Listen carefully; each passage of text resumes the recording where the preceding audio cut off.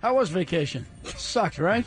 Yeah, I mean, it felt weird not being out there with the team. I just wanted to do whatever I could to heal up, and whenever I got back out there, I could just give my best game for them. So the Dola, we have a nickname for the Dola, right? I know, but we gave him that nickname, and everybody's stealing it from us. And you guys, obviously, it seems like you guys call him all-weather Dola, right? Amendola, right?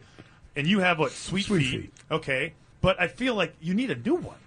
Right, I mean, because Sweet Feet is like, yeah, it's cute and all, but I think I've kind of heard it before in Pop Warner football. Sweet haircut, you could work on that. I mean, because it's like the red zone is your home, right? It's the red zone area is your home. You come onto the field, everybody knows that you're going to be involved somehow, whether it's disguising the play or actually getting the ball with some, which I thought was a great call by Josh McDaniels. And I don't know if that was your play or was that actually Deion Lewis's play, but he had to come out because he was tired. But really, I mean, you got a nice little thing going here, man. How's that? That's got to feel great, right? I mean, when we get in the red zone, we want to score. I mean, a lot of times, it's not always me that's going to be out there, but we want to put points up on the board. We just don't want to settle for field goals, and it's something that we didn't do so well in the beginning of the year, and I think we got better and better as the year progressed, and I think we just really stressed that to just put up 7 points when we get there. Do you know?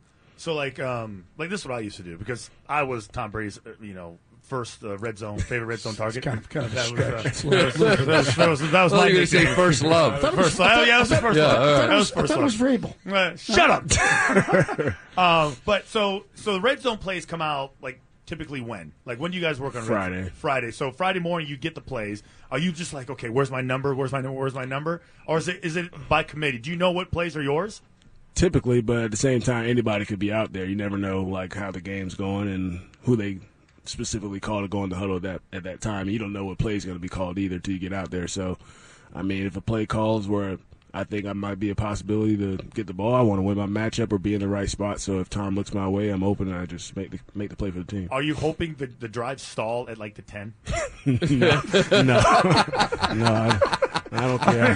Whoever scores. Doesn't matter to me. Why isn't he looking me in the eye? He can't even look. He can't keep a straight face. Yeah, he wants that red zone. Yeah. Hey, we talked before the week. This Tennessee defense saying, the troubles in the past with tight ends or guys catching out of the backfield, and obviously that was a big part of your offense. Was that something you guys you knew you'd be able to take advantage of? You and Deion out of the backfield catching the ball. As running backs, we knew we'd have opportunities, and like I said, we got matched up 1-on-1. We just wanted to win those and catch the ball, get as many yards as possible, and advance up the field. And I think Deion did a great job of it, and I tried to do what I could too.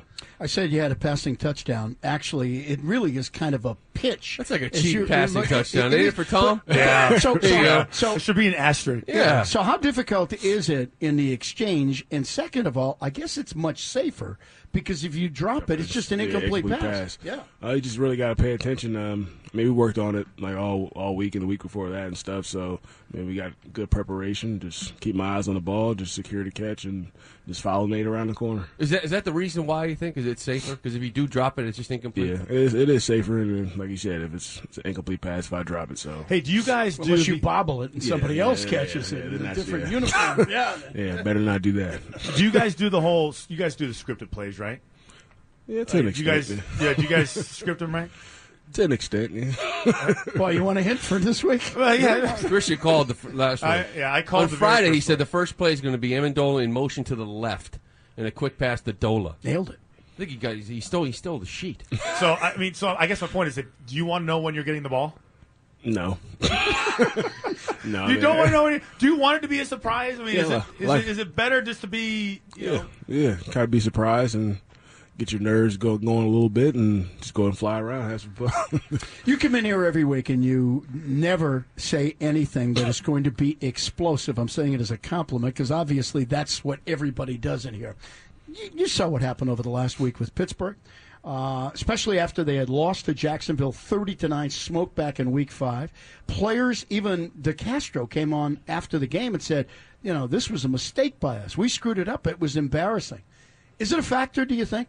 The players get motivated. Those Jacksonville players, they got motivated.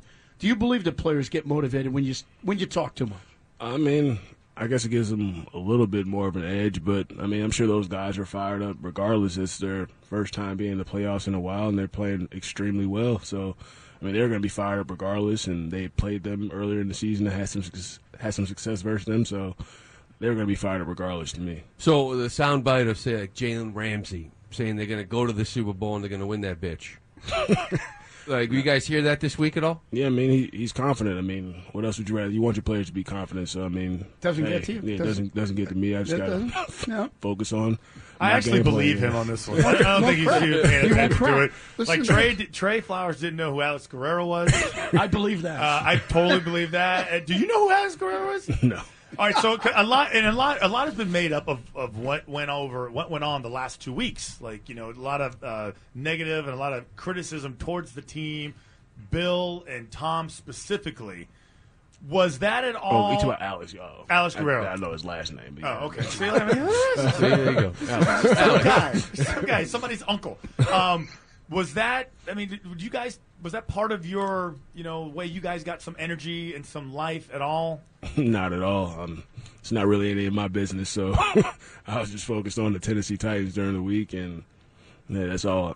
Yeah. And the Jacksonville Jaguars seemed like they took a lot of what was said about them, and just the fact that the Steelers were being dismissive of them, like, we're just got to get through this to get to the Patriots, and they use that as fuel. Is that a real thing? I mean, when somebody's talking smack and being condescending and mocking you or looking past you, is that a real source of fuel? I mean, I think it's a thing to an extent. You still have to go out there and play football. You can't just use a quote from somebody and think that's going to win you the football game. You still have to go out there and play and execute the game plan. So that's how I see it.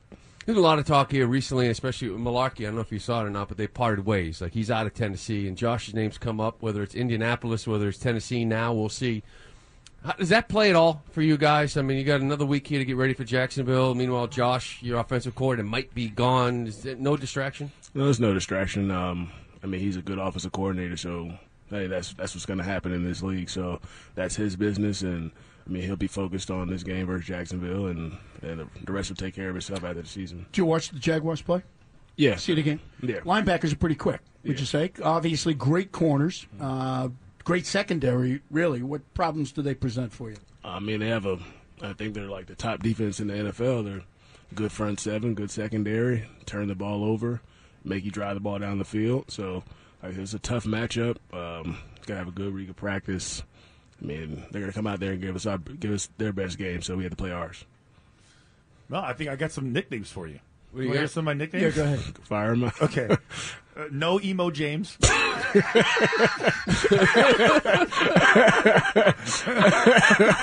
pretty good, right? That's pretty good. It's like you're the Tim Duncan of the NFL. That's creative. You're like, no, straight face. Straight man James. Like, if you were a part of a comedy group, like, you'd be the straight man. Yeah, you wouldn't be. Right? You know, I could be the go, woo, right? And, like, you'd be like, calm down over there, warrior. It's all I only had two.